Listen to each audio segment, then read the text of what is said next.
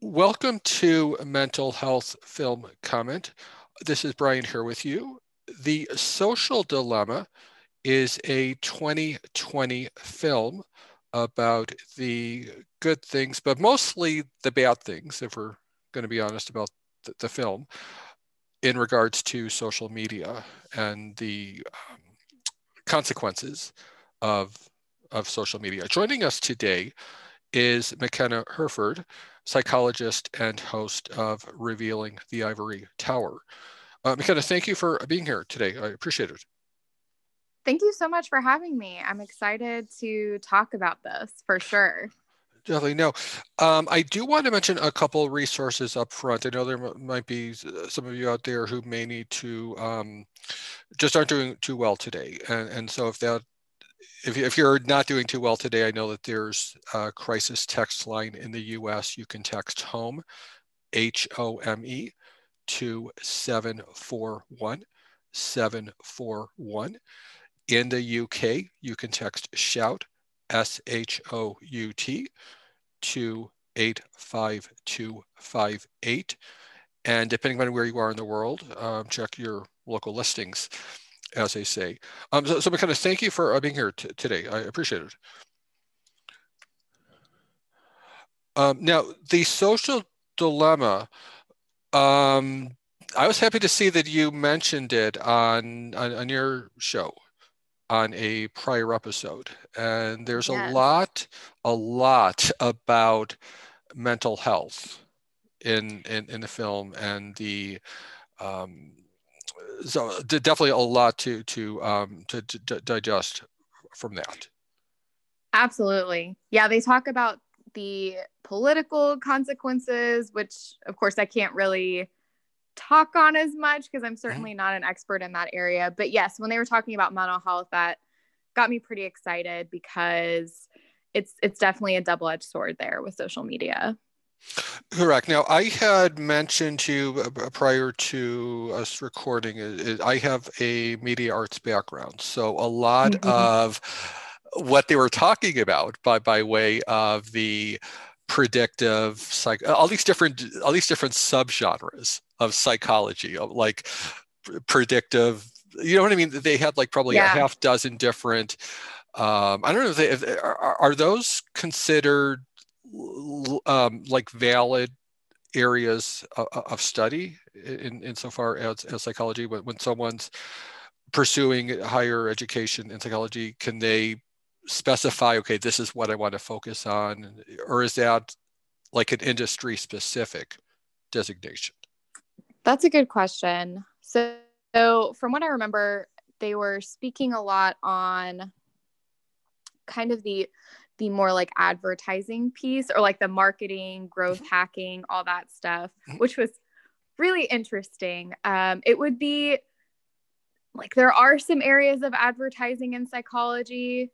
There are like 40 or 50 different types of psychology. I think a lot of people don't realize that very few actually provide therapy. The rest mhm, are working in, policy or with the government in some way and contracting or consulting. And the tricky part is a lot of that inherently goes against our ethical code because mhm, there is inherently some manipulation there. And of course, there is a little bit in research too, right? Like mhm, when we do research, but when we do research, it's for the greater good. And so you have mhm, to weigh the benefits and the costs. And so that's definitely a tricky part. There are a lot of people that really specialize in researching the effects of social media and mhm, what that looks like. I can say for sure that there are a lot of psychologists who do provide therapy that are really kind of trying to get ahead of the curve and try to give recommendations for taking breaks from social media. mhm, It obviously causes a lot of issues with couples now, and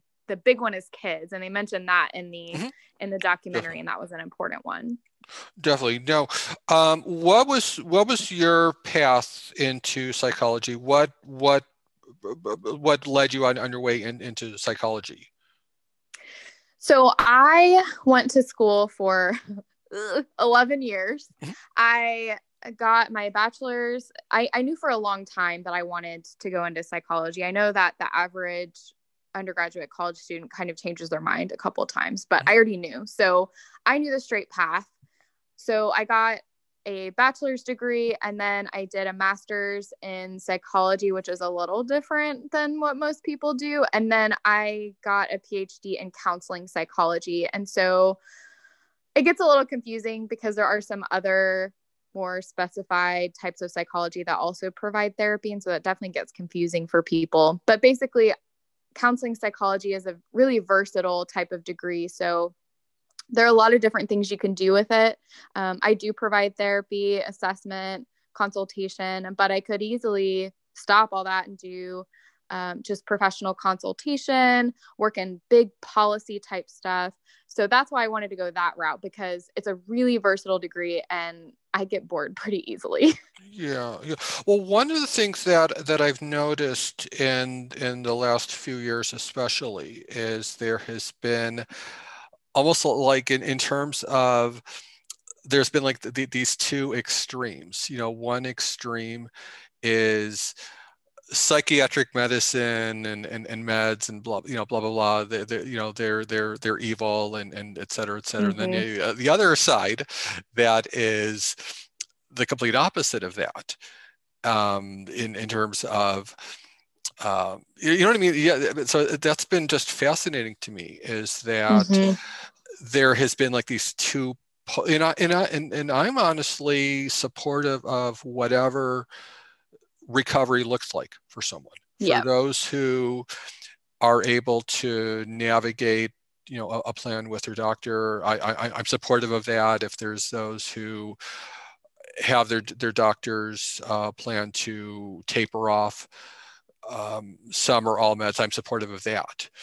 And so I've always been, so whenever I hear these two sides going at it, I just think, okay, well, where's the person who's dealing with this? You know what I mean?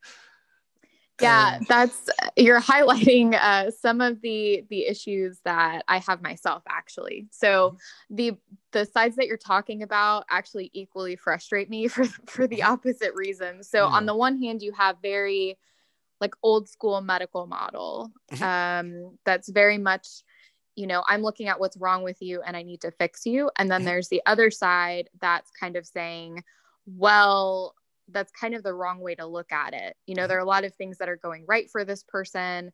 The way that you typically do therapy may not work for that person or various cultural groups. You're not taking into account like external things that person has no control over. And so on the one hand, it can get way too kind of cold and clinical and medical, which we're not medicine. But on the other hand, it can get a little like we're making it up as we go. And so I think that's the tricky part, is trying to bring those sides together, because it is complex. And like you said, the ultimate goal is what works for the individual person and really individualizing it. And that's the tricky part. Well, one question I had in that regard is, how much familiarity do you have with something, and you had alluded to, I know, sociology on one of but also anthropology.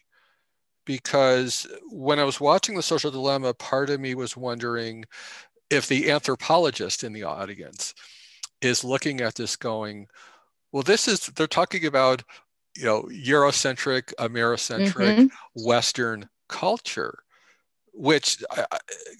and they would be looking at it going, okay, well, what about, people in the, Amazon rainforest or wherever, where they don't have the same 24/7 cell phone nagging at them, because that's not technically not a universal phenomenon. It's for the most part a Western phenomenon.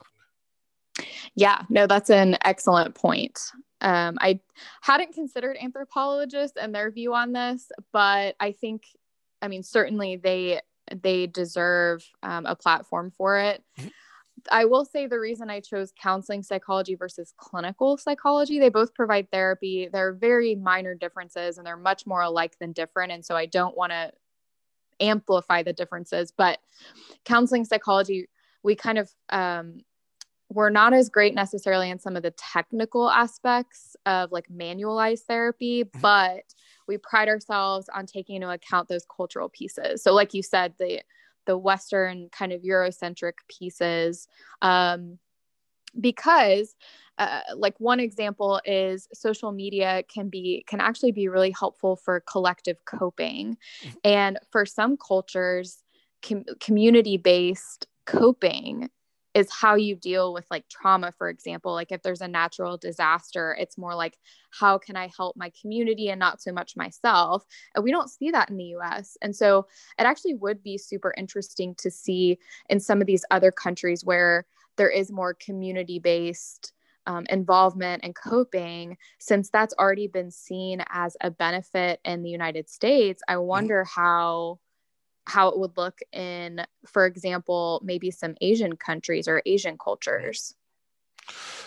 Yeah, and one of the things that just occurred to me as far as talking about this film, and just to clarify, it's not technically talking about the film, as this is not a movie podcast, but about the themes in the film, Right. is this is being recorded on a week when a certain public official was booted off Twitter.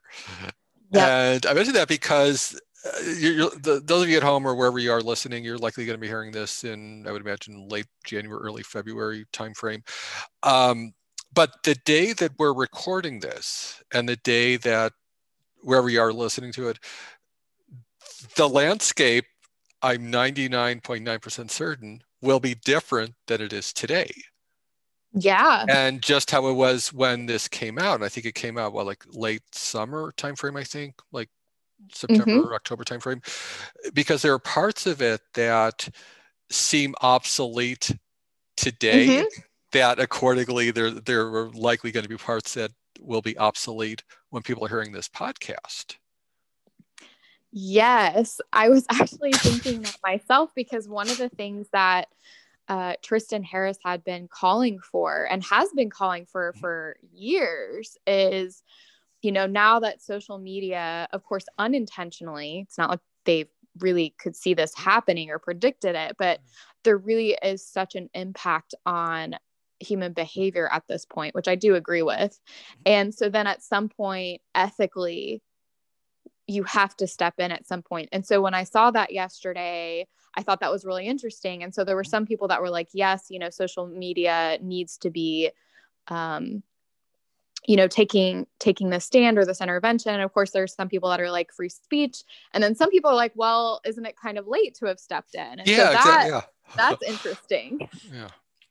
Definitely, but there's no denying, though, and the social dilemma is very clear on this, is that whether there's a direct, point A to point B correlation, or whether it's, point A to point B to C to D, there is still a role insofar as the rates of suicide, people who we've lost, in large part, or whether it's in large part or small part, due to the influence of social media. A lot of people who we've lost, who we should not have lost.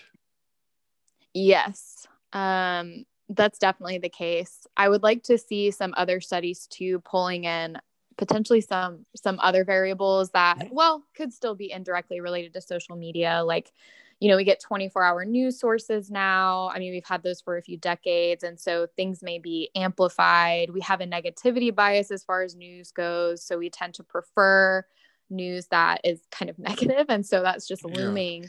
But absolutely, I mean, cyberbullying was not a thing, a few decades ago. Like, yeah, you'd go to school and maybe it was horrible. You get the crap beat out of you and then you go home and then you're safe, right? But now you're not. Potentially. And kids really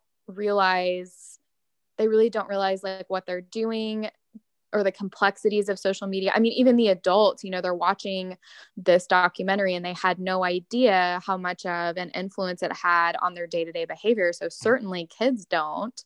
And also just, I think Instagram has had more of a correlation with unhappiness or depression, which kind of makes sense because you see more pictures on Instagram and it's always, positive pictures. Mm-hmm.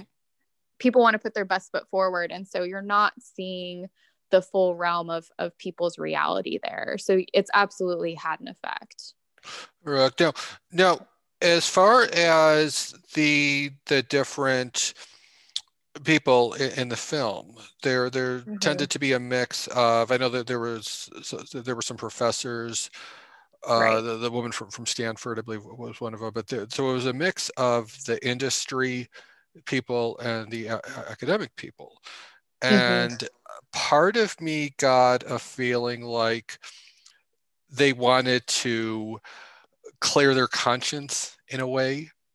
Did you get Mm-hmm. that same feeling like they wanted to kind of set the record straight with something that's sort of been bothering them? They just wanted to. Did you get that feeling at all when any of them were Yeah, talking? absolutely. I think that's such a tricky spot to be in where, I mean, no one likes to admit, especially on a large scale, that they were wrong or that they Mhm, did something wrong. And so, especially with the potential consequences of mhm, that, like a company coming forward and admitting, like, wow, like we really messed up. And so, but there are certainly people within these companies that, again, like no one predicted when this first started that this is where it would end up. But I definitely got the sense too of, wow, like I was a part of this and now mhm, I'm seeing what's going on. And I wonder if that's even more the case now, considering the events that have happened mhm. this week.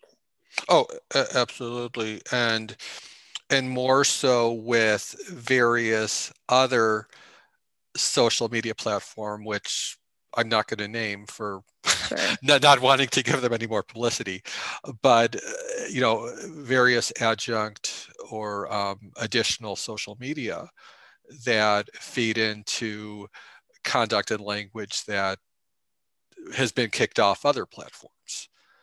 Yes. Yeah, absolutely. That's been one of the genies that you wonder if it can be put back in the bottle. Yeah.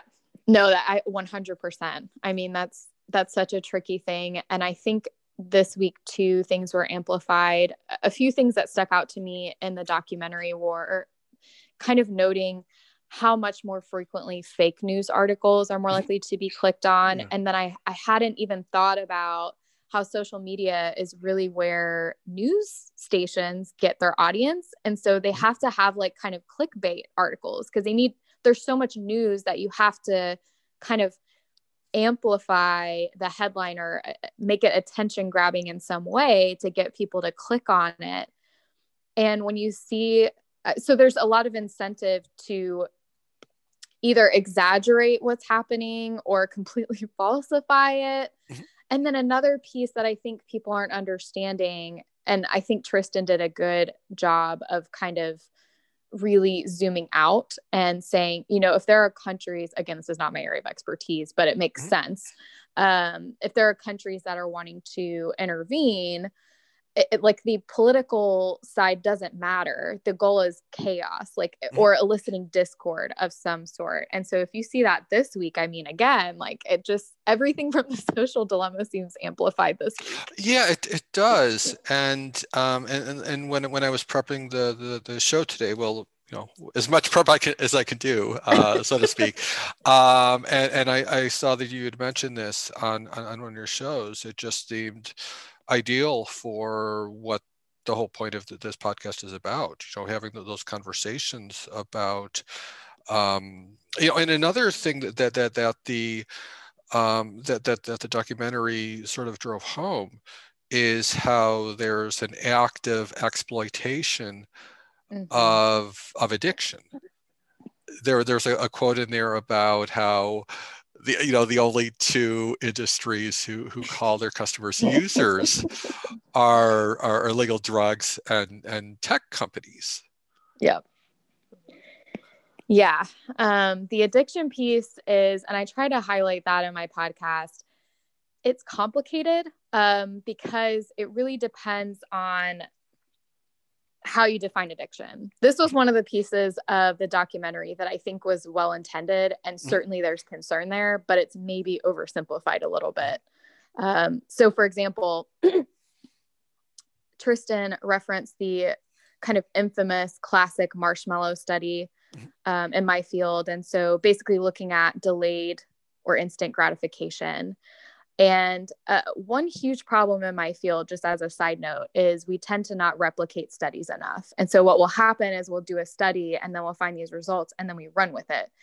And so when the study was conducted, they found that the kids who couldn't wait for the marshmallow were linked to essentially poor life outcomes. But when they redid this study, there were some interesting things. It was a much bigger sample size. They tried to diversify it a lot more.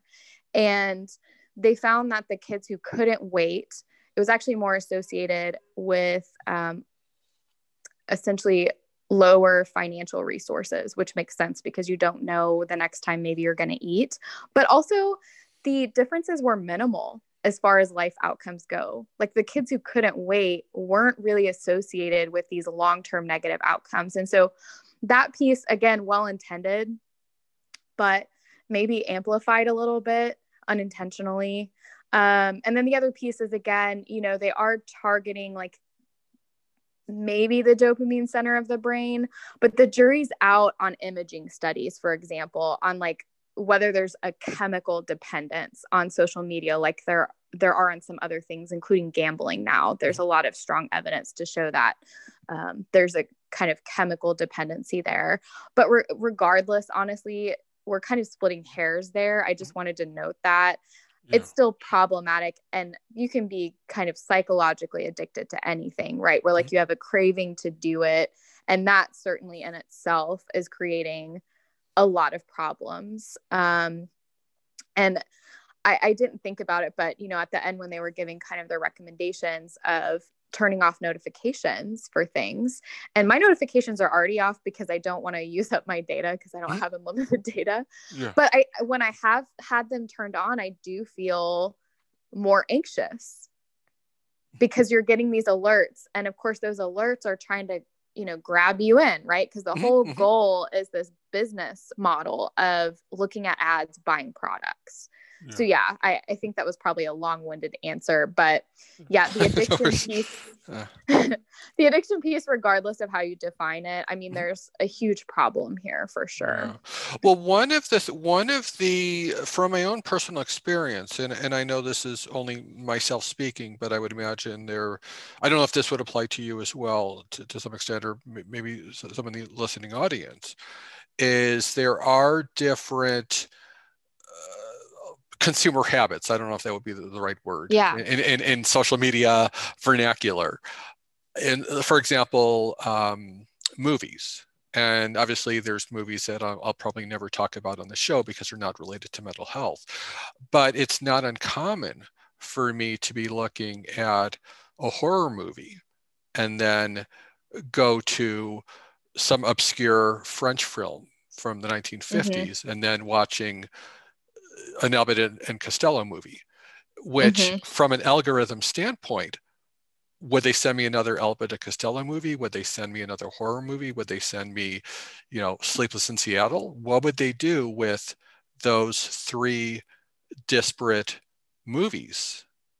Because it's not, right. Most people are not going to be watching Halloween 1, Halloween 2, Halloween 3, and that's all they ever watch is all horror. Granted, there may be some people out there that are like that, but typically nobody really watches one, like with music. People may have musical preferences, but I don't know anybody who only listens to, fill in the blank. Because there might be music here on a TV commercial or in a movie, and then you hop on YouTube to see, what was that song in the movie trailer? And then boom, you're going to be getting Facebook pop-ups for some country song because you looked up on YouTube that country song or some 80s song you heard in a car commercial. Even though they may not be your personal preference, you just looked to see what they were because you heard it on a TV commercial or in a You know what I mean? So there's Yeah. like that investigative quality that doesn't always match the personal interest quality. Yeah, I've definitely, for example, looked something up for a friend or something like that, or a product, or maybe I was looking for Christmas or birthday gifts for another person. And Mm-hmm. so then that ad pops up, and normally that wouldn't be something I'd be interested Mm-hmm. in. And what I found is that if I didn't, because it's, according to the documentary, the AI is looking at like how long you're even looking before you scroll. And I have seen that it corrects itself pretty quickly. And so what I've tried to do is just randomly like things Yeah, yeah. to try to throw it off. Yeah, Because I've done the they same thing. recommended. Yeah. Yeah, so just randomly kind of liking things to throw it off. I think the explanation of AI was excellent. Like that was one of the things that Mm-hmm. it seemed like they nailed. Again, I'm not an expert in that, but I was definitely one of those people that didn't really fully understand artificial intelligence and that it's already here. And so it can't really deduce why you're liking the things that you're liking, which also makes sense because if you click on an article that's just horrendous, Mm-hmm. right? Like a news article that's just awful, and then another one pops up and another one pops up, the AI doesn't know that you're clicking on it because it's horrifying and you don't necessarily want to see it again. Yeah, But exactly. it's going to keep proposing that. Yeah. Yeah, it's like there was this line in that Howard Stern movie, Private Parts, where someone's saying, "Oh, well, these people complaining, they're listening just to hear what like this equally 50-50. You have the people listening just to hear what he has to say, then you have people who are listening to hear what he has to say." Yep. I mean, same sort of thing here. There's you don't the AI does not know what the underlying motivation is. And yet somehow still apparently really effective, which is interesting. True. Do you think that the AI algorithms will eventually, in due time, be used in diagnostic medicine for things like bipolar disorder or anxiety? Or do you think that it'll be strictly remaining in the realm of Silicon Valley? Ooh, that's a good question. I hope it wouldn't come to my field. Okay. It's because you'd have to have that underlying motivation. And truthfully, a lot of clinicians mess this up where they'll just look at the behaviors or check off the criteria, but they're not looking at the underlying function of the behaviors, which is why you see misdiagnosis quite a bit. Like there are definitely some overlap. For example, so many things can look like ADHD. Some things can definitely look like bipolar disorder. Bipolar disorder is definitely misdiagnosed quite a bit. And so I think it would be really difficult for AI to accurately measure that. And I'm saying this like I'm on a high horse. And I also want to acknowledge that we don't necessarily have the best record of, collectively agreeing on diagnosis. And some of the lines truthfully are kind of arbitrary and culturally driven as well. So yeah, you'd have to have that underlying function that AI is currently missing. And even then, I really don't know the complexities. I mean, there's computer interpretation that isn't using AI for assessments, for example, but a human still has to interpret that because there's still a lot missing from the numbers. So if I give someone an assessment and I'm trying to figure out the diagnosis or what's going on, I can put it into a computer program and it'll spit out kind of the numbers.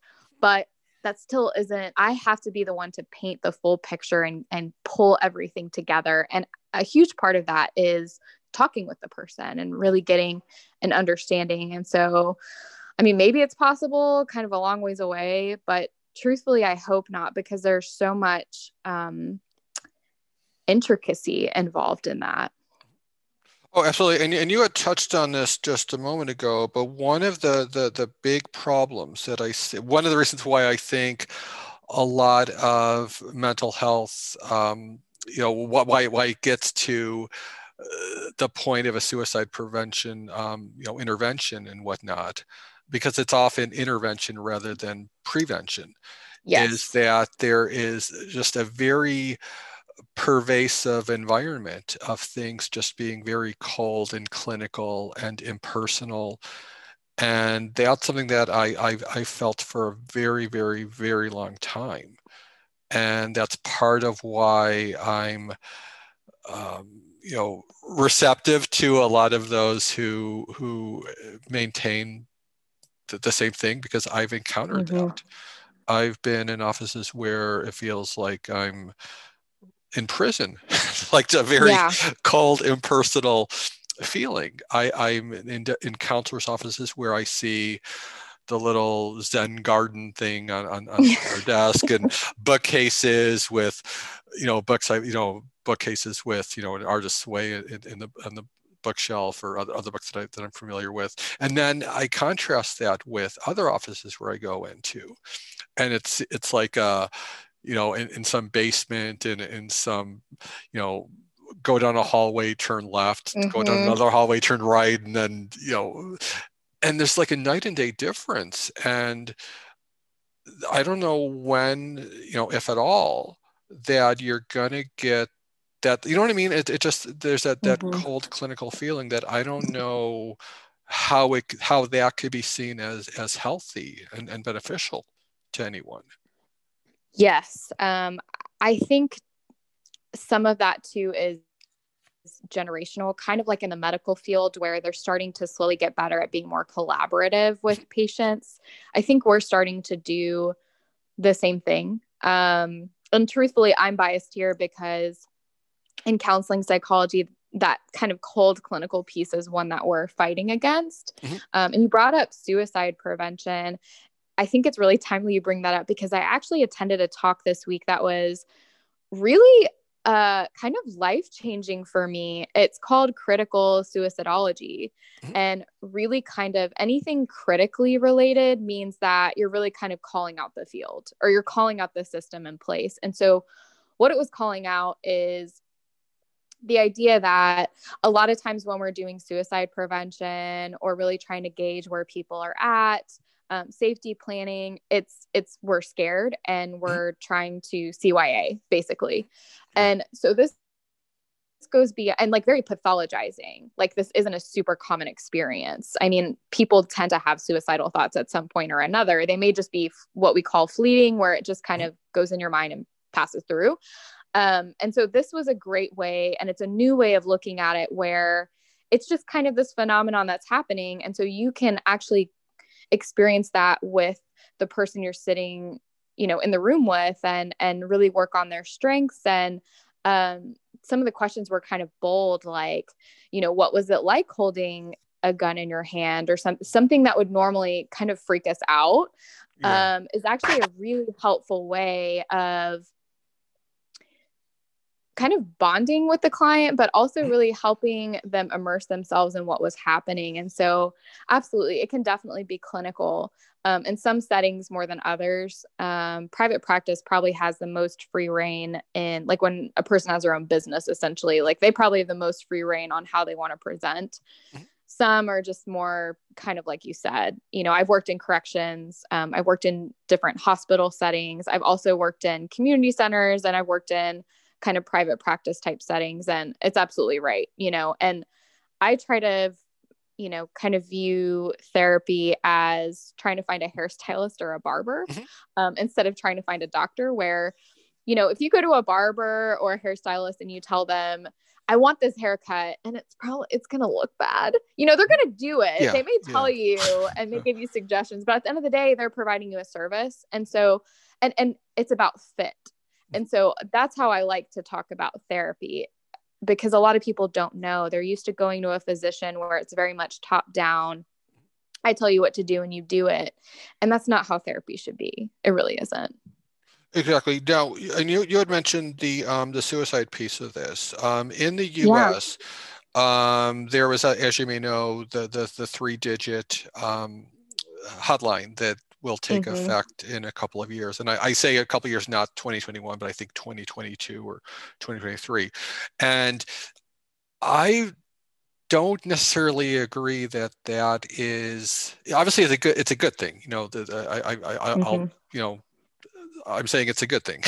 What I'm not on board with though is saying that it's a wonderful, like terrific news when there are when a lot of the resources are going only to the crisis resources and Right. zero resources for things like warm lines and things Hmm. like weekend hours, holiday hours for appointments, little stuff like that that could make a huge difference between someone needing to call those being in a crisis situation versus having that sense of stability on a weekend or evening or a holiday or a warm line. And it just boggles my mind as to why resources like that are not given the same attention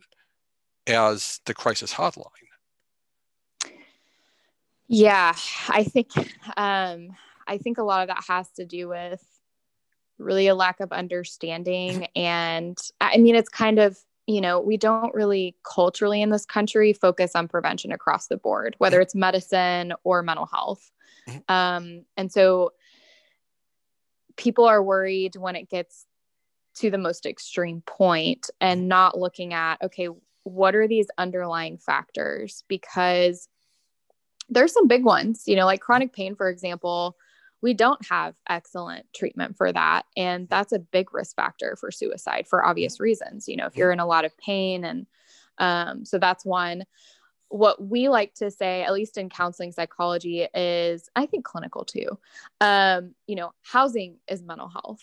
Oh, Having absolutely. equitable food sources is mental health. And so we'd have to be willing to target a lot of structural and systemic pieces. And what you're saying is a good point too, because we're really going to have to target this from all angles, because the anticipation of a gigantic mental health crisis because of the pandemic is, I mean, highly expected. Yeah. Even this year, they're expecting it.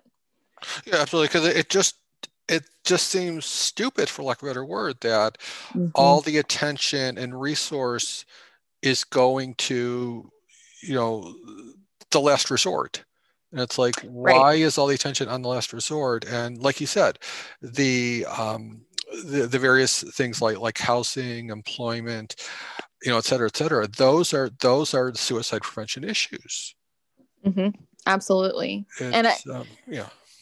some people certainly are not going to get help until it gets that Mhm, extreme. But that piece too, I think we can tackle. mhm. That's one thing that I really appreciate about Generation Z is they're super willing to talk about therapy. And this is what I told my therapist. Like there are all these memes about it and they'll post about it. And so I Oh hope yeah, that yeah.